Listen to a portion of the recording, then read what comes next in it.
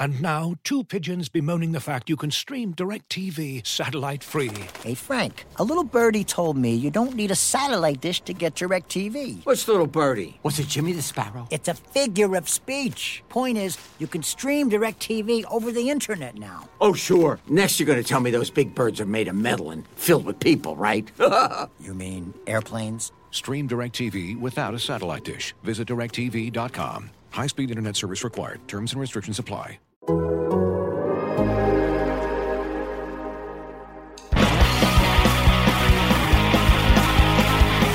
Howdy, everyone. Arthur Staple here. It's No Sleep Till Belmont. We're getting ready for the 2021-22 season. Back again for another year of your favorite Islanders podcast.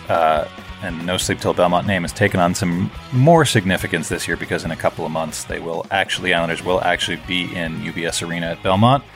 And we're not going to change the name of the show, but it will be very exciting that it's finally come to fruition after, I think this is year 3 for us on this podcast. So flying solo today, we're going to have a roster of some very interesting guests to come in the next few weeks to kick us off for the 21-22 season. But today, I think we're just going to recap what's been going on this offseason. It was a long and very secretive summer for Lou Lamoriello and the Islanders. We didn't really know a whole lot about what they had done. And there weren't a ton of headline-making moves. I think they'd made those with the trades that they made of Nick Leddy and Andrew Ladd back in July before free agency started, and then things went quiet. But now we've got a lot to talk about, and it's an interesting-looking team heading into training camp, which just starts in a couple of days. I think we'll try to intersperse some of our Islanders fan survey, which got a great response, 2,020 responses to our survey, which is a great number for us. And lots of optimism from fans out there, which I don't think even Islander fans are very used to having that level of optimism. But the way the last 2 seasons have gone, getting within a couple of games of a Stanley Cup final each year, it's certainly justified. And when we talk, I think, the first question of the survey, which is how optimistic are you as an Islander fan about this season? Just about everybody, over 80%, giving the highest marks, 8s, 9s, and 10s on a scale of 1 to 10. That's a pretty appropriate level of optimism. Like I said, given what's been going on, given the fact that UBS Arena finally opens this season, albeit after a very long 13-game road trip to open the regular season. Given the stability that Lou Lamoriello and Barry Trotz have brought to the organization, the advancement of some of their younger players, the step up of a lot of their veteran players, especially in the playoffs. It's a very complete group, and I think fans certainly have recognized it. And I think the only thing we marvel at is, for me, someone who's been around the team for a long time, and fans have certainly obviously been around the team for a long time. It's remarkable, I guess, in the turnaround from just a few years ago where people were when John Tavares left. They'd missed the playoffs for a couple of years in a row, and ownership was trying to wrestle with some of the front office situations that they finally got under control. So it's very different, and I think it's very exciting for Islander fans. Questions 2 and 3, confidence in Lou Lamoriello and Barry Trotz, obviously sky high. A little bit higher for Barry Trotz. I think a lot of fans recognize that Lou has put himself in a bit of a tough position with some of the contracts he signed of some of their longer-term players, having to kind of tap dance his way through these last 2 off seasons with some significant losses. You know, Devon Toews summer before this one, Nick Leddy, certainly a long-serving and very positive and productive member of the organization for 7 years, trading him to Detroit to free up some cap space. Jordan Eberle being lost in the expansion draft to Seattle. Andrew Ladd, we'll get to him in a little bit later in our survey, but he was obviously more of a negative presence, I guess, in his 5 years here after signing as a free agent. Definitely not the ideal signing from the summer of 2016. So some good moves by Lou Lamoriello, but also losing a couple of the core guys and not necessarily replacing them with frontline younger players. We'll see how it all shakes out in training camp, but Lou had it was another difficult offseason, and I think he navigated it pretty well. But also when you kind of see some of the contracts that he's had to try to get rid of, which are ones that he signed, or try to work around, I guess.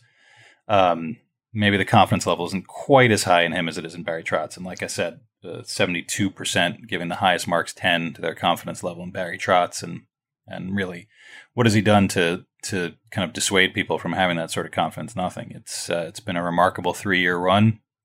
He's a guy who, as I pointed out in the story about the survey, I think the way that he communicates his ideas to the media and then on to the fans is so clear and precise. There's definitely some coaches, longtime coaches, veteran coaches who have had as much success as he has, who try to obfuscate and keep their motivations hidden, and he's not really like that. He certainly doesn't give away the store, but when he explains his concepts, they're very easy for everyone to understand, and I think that brings a lot of fans into the into the fold a little bit, and feel like they know a little bit more about their team.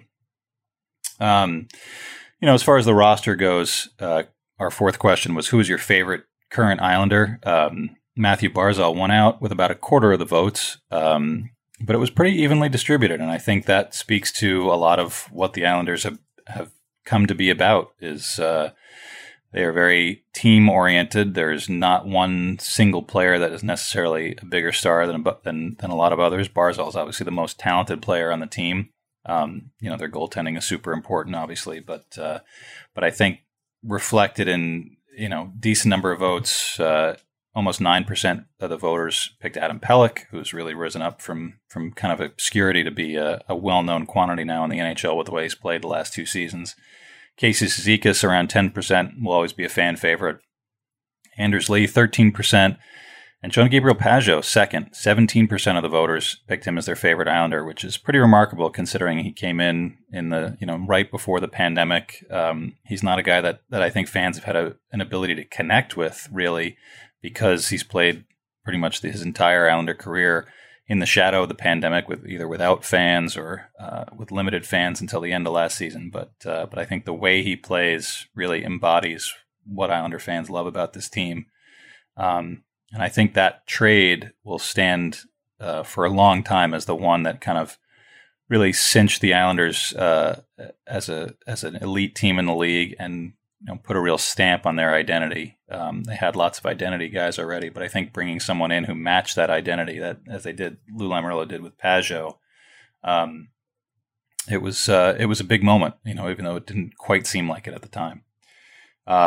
Our fifth question, which was who is your least favorite Islander, I think elicited a lot of amusing responses, since it was a kind of an open-ended question. I didn't offer up any choices because it's a very personal one. A lot of people responded with, I don't have a least favorite Islander, which is always an encouraging thing to hear. The best one of those, I think, was I love all my sons equally, which is a good way to sum it up for the fans. But having said that, Leo Komarov definitely was the runaway winner in this category. And Uncle Leo's back in town. He'll be back on the ice, presumably, to start training camp, unless we hear otherwise after physicals and testing are done on Wednesday and they hit the ice on Thursday.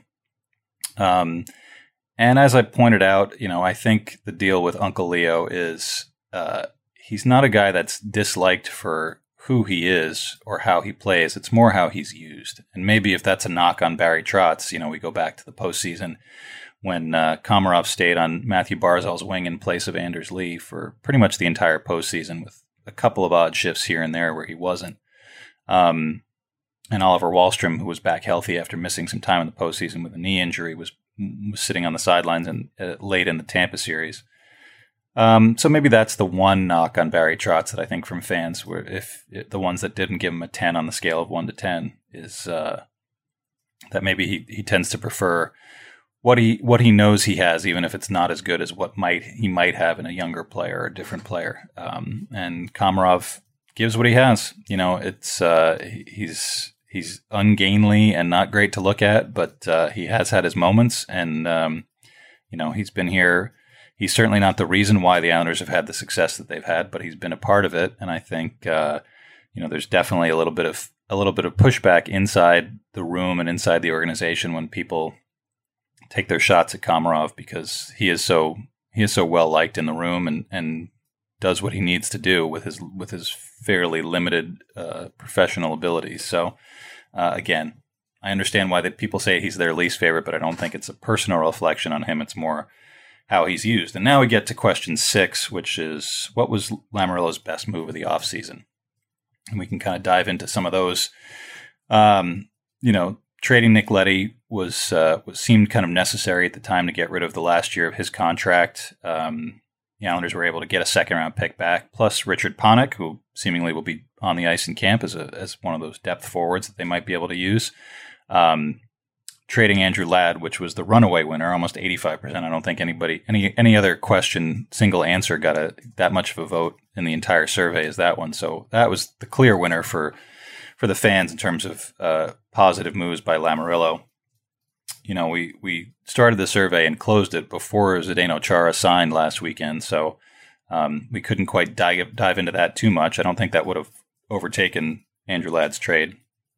But signing Chara, I think, is a popular move. Signing Zach Parise is a popular move. It's not exactly those aren't, like I said, those aren't headline-making guys. There's a guy who's a surefire Hall of Famer in Chara, and Parise, if maybe he adds a Stanley Cup, as a guy who would at least be in consideration for the kind of career he's had, but they're definitely at the tail end.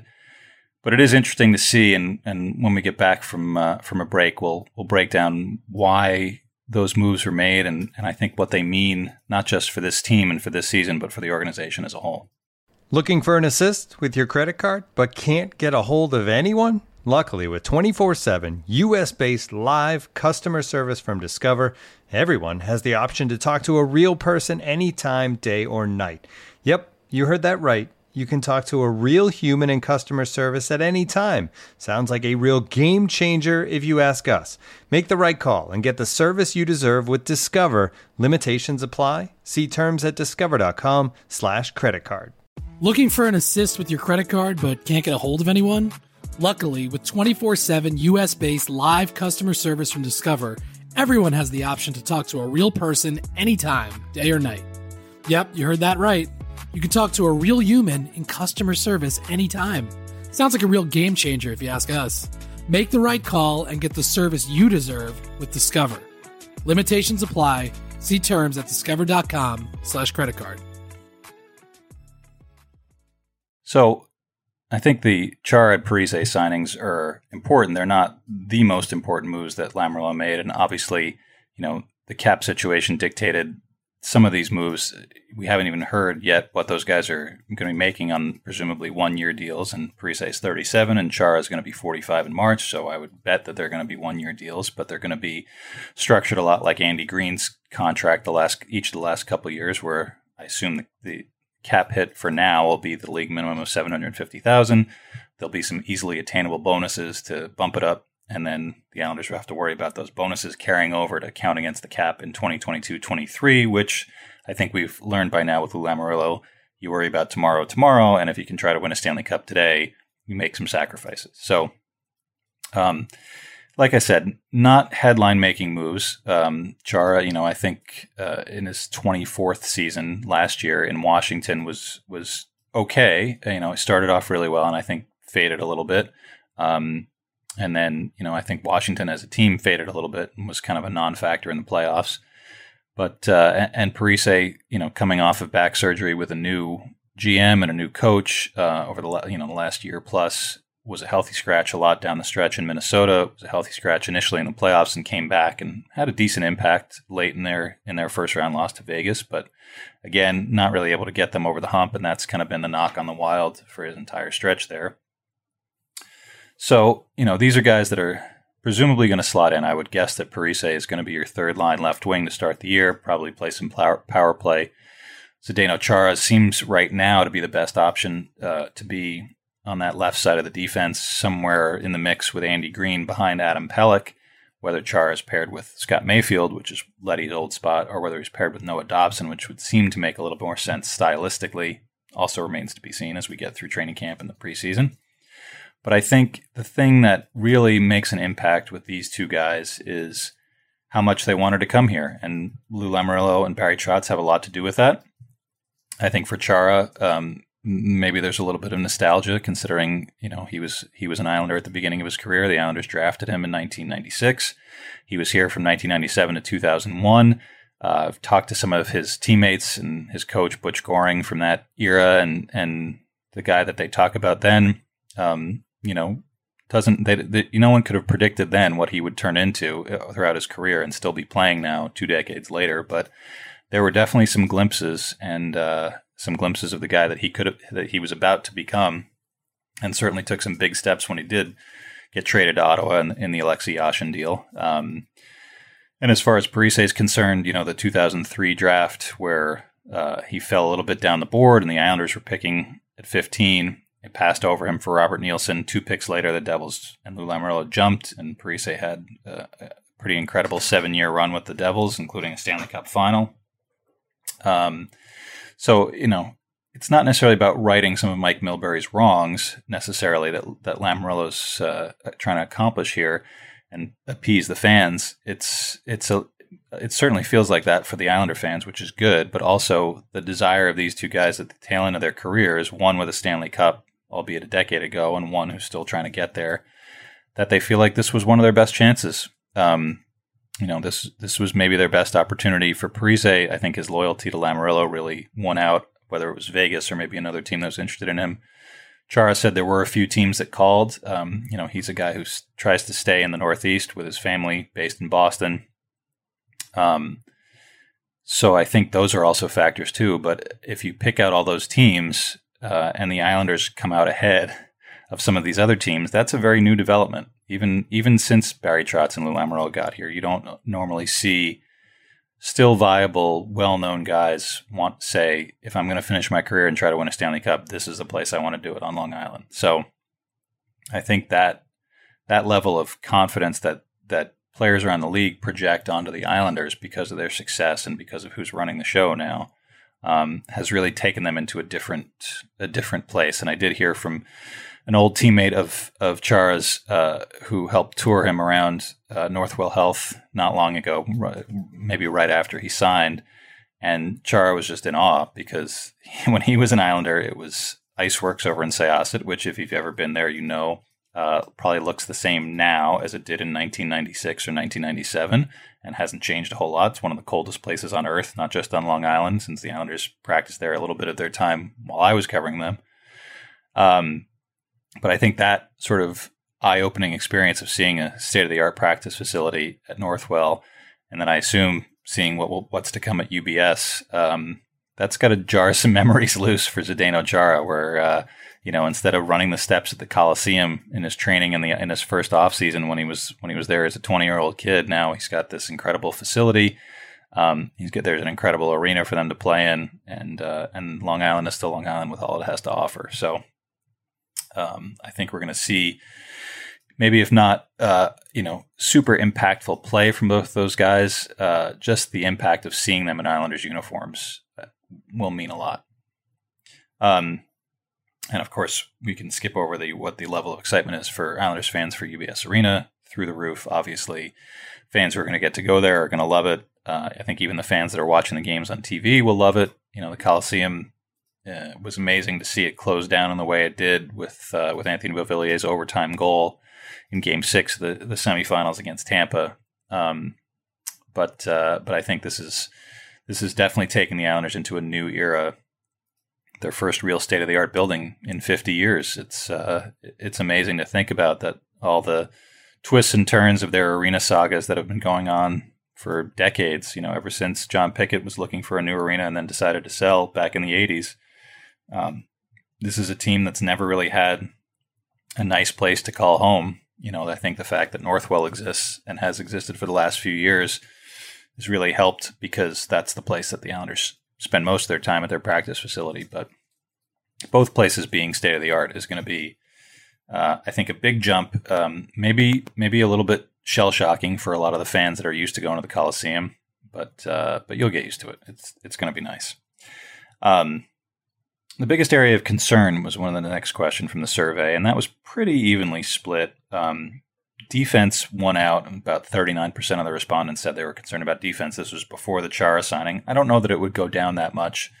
As I said, you look at their depth chart on D, especially on the left side, and when they traded Leddy, it seemed like that was a place they wanted to upgrade via trade. And you don't want to speculate because Lou Lamoriello doesn't allow any information out, as we know.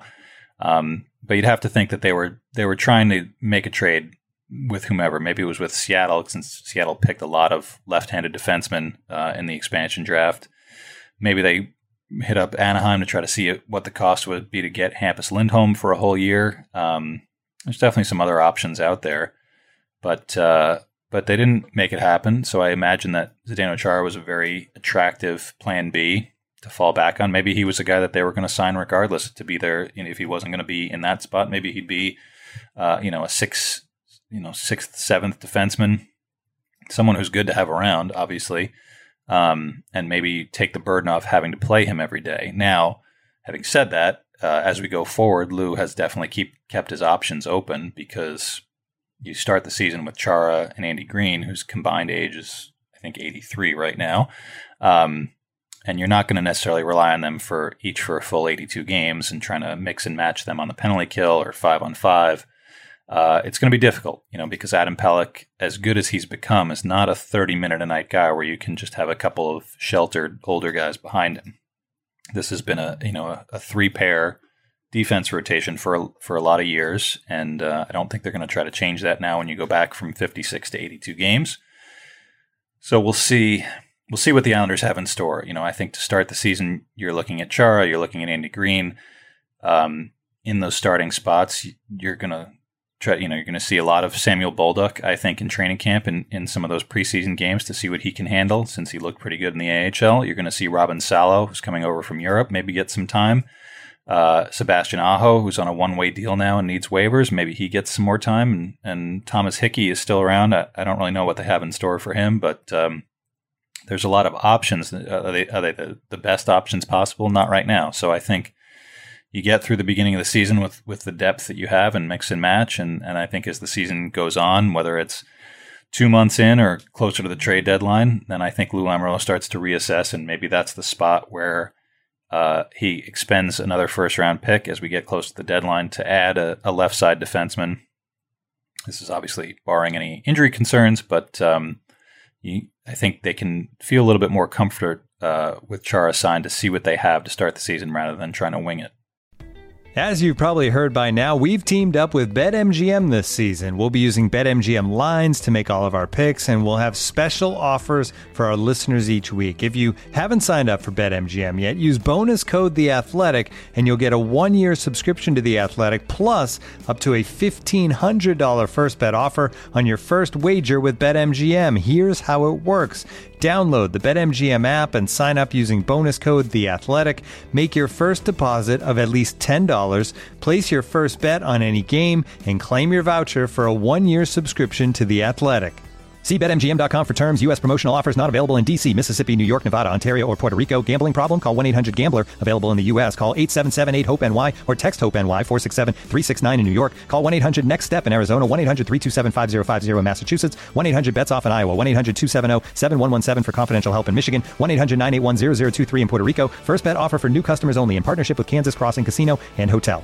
Don't forget, if you haven't signed up for BetMGM yet, use bonus code THEATHLETIC, and you'll get a 1-year subscription to The Athletic, plus up to a $1,500 first bet offer on your first wager.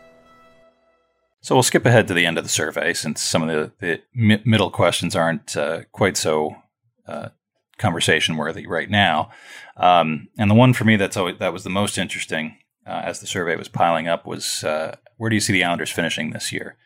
And 57% of the fans that responded said between 90 and 100 points, which I thought was a little bit low. 41%, the vast majority of the rest of them said between 100 and 110, which is kind of where I would project them. I think it's fair to label them as the favorites right now in the Metro Division. Them, Carolina, Pittsburgh, Philly, Washington, Rangers, probably all on that next group. But I think the Islanders have established themselves now and really doing it without a ton of regular season success. They had a really good year in the last full season of 18-19 and earned home ice in playoff series for the first time in, I think it was 35 years, and then got to the second round.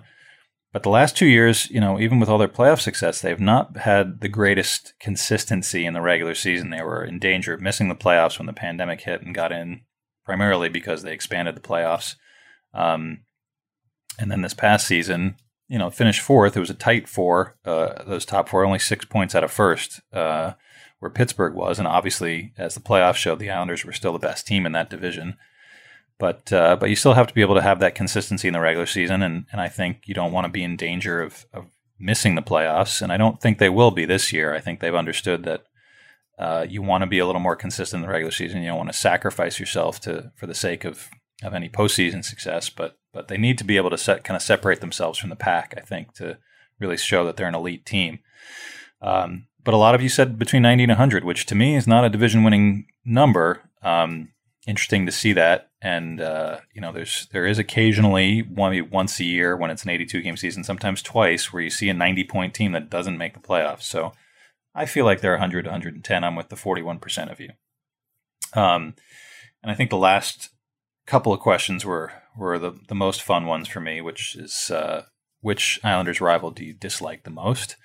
And I keep thinking every year that the Rangers will somehow fall from that perch just because really hasn't been much of a rivalry the last few years. The Islanders have dominated the Rangers.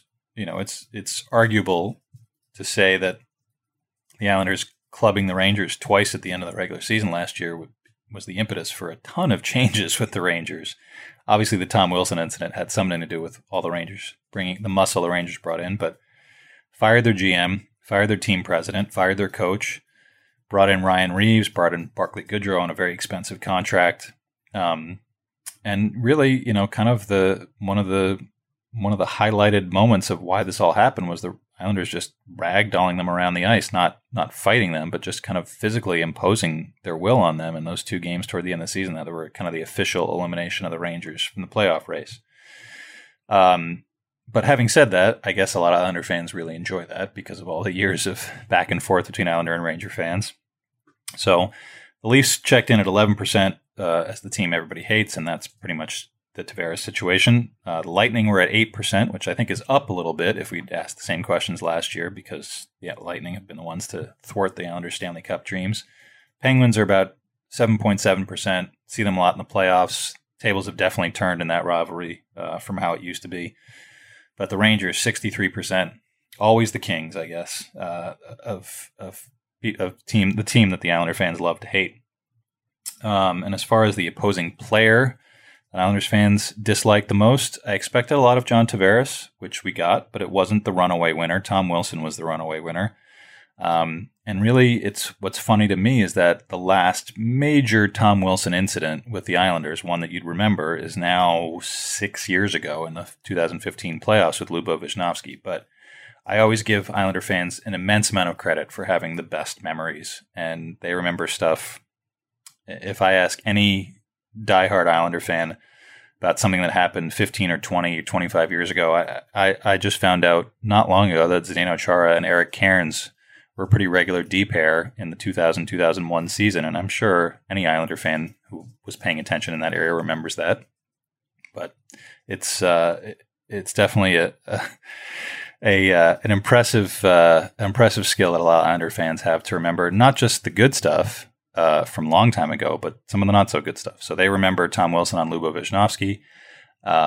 They hate Tom Wilson a lot. So more so than John Tavares. There were a few other names that cropped up maybe more than they would have in years past. Nikita Kucherov got in there a lot. Chris Letang's name was mentioned a lot. Crosby was in there, but not quite as much. So, but Tom Wilson is the guy Islander fans love to hate. And the last question that we asked in the survey was: the Islanders will win a Stanley Cup. Blank. Will it be this year, within 5 years, within 10 years, or never? Now, at a different time in the Islanders' existence, maybe not that long ago, never would have gotten a pretty healthy response. But this time it was only about I think it was about 8%, 7 or 8%. So there's always going to be pessimists, certainly in every fan base. It's just the way it is. But the overwhelming majority, 61%, said in the next 5 years. So maybe not this season. 27% said this season. But I think projecting down the road to see that this team is in a much different place than it was a couple of years ago, that there's not necessarily guys that are going to be here in 5 years, and like Parise, Chara, but that guys that want to be here and try to take one last run at a Stanley Cup. That there are guys that are signed for a while now, like Adam Pelech, like probably Ryan Pulock will be after this season. the core guys, Matthew Barzal, Anthony Beauvillier, Casey Cizikas, Jean-Gabriel Pageau, Oliver Wahlstrom, Kyle Palmieri, who signed up as well. There are guys that are going to be here for a long time that are either in their prime or not too far past it into their late 20s that are gunning for a win, and Lou Lamoriello, who's not going to sit around and be patient, obviously, and worry about whether they have enough draft picks stockpiled or prospects in the pipeline. This is a team that wants to win now, that's gunning to win now, and I think they've conducted themselves this offseason in a way that they want to win now. So when they hit the ice on Thursday, we're going to see how they look and how the season proceeds. It's going to be a difficult start with that 13-game road trip to begin the season before UBS Arena opens on November 20th. But, I think if they're out of that 500 or close to it, that's probably the place you want to be heading into a stretch where you're going to have a lot of home games. So it's definitely going to be an interesting one. We're going to be here to talk about it all the way through, like I said, with a lot of great guests. And as always, with Islanders Talk number one and all your best interests at heart. So thanks for listening to No Sleep Till Belmont. Follow us on your favorite podcast platform, leave a rating and review, and if you're enjoying the show, it really helps us out. If you can, check out the Tuesday episode of The Athletic Hockey Show featuring Travis Zajac, who just retired after 15 years in the NHL, including a playoff run with the Islanders last season. You can also subscribe to The Athletic Audio Plus on Apple Podcasts to get all the bonus content from our entire network. Start with a 30-day free trial, then just 99 cents a month after that. And right now, you can save 50% on an annual subscription to The Athletic. And visit theathletic.com/no sleep till Belmont. Talk to you next week.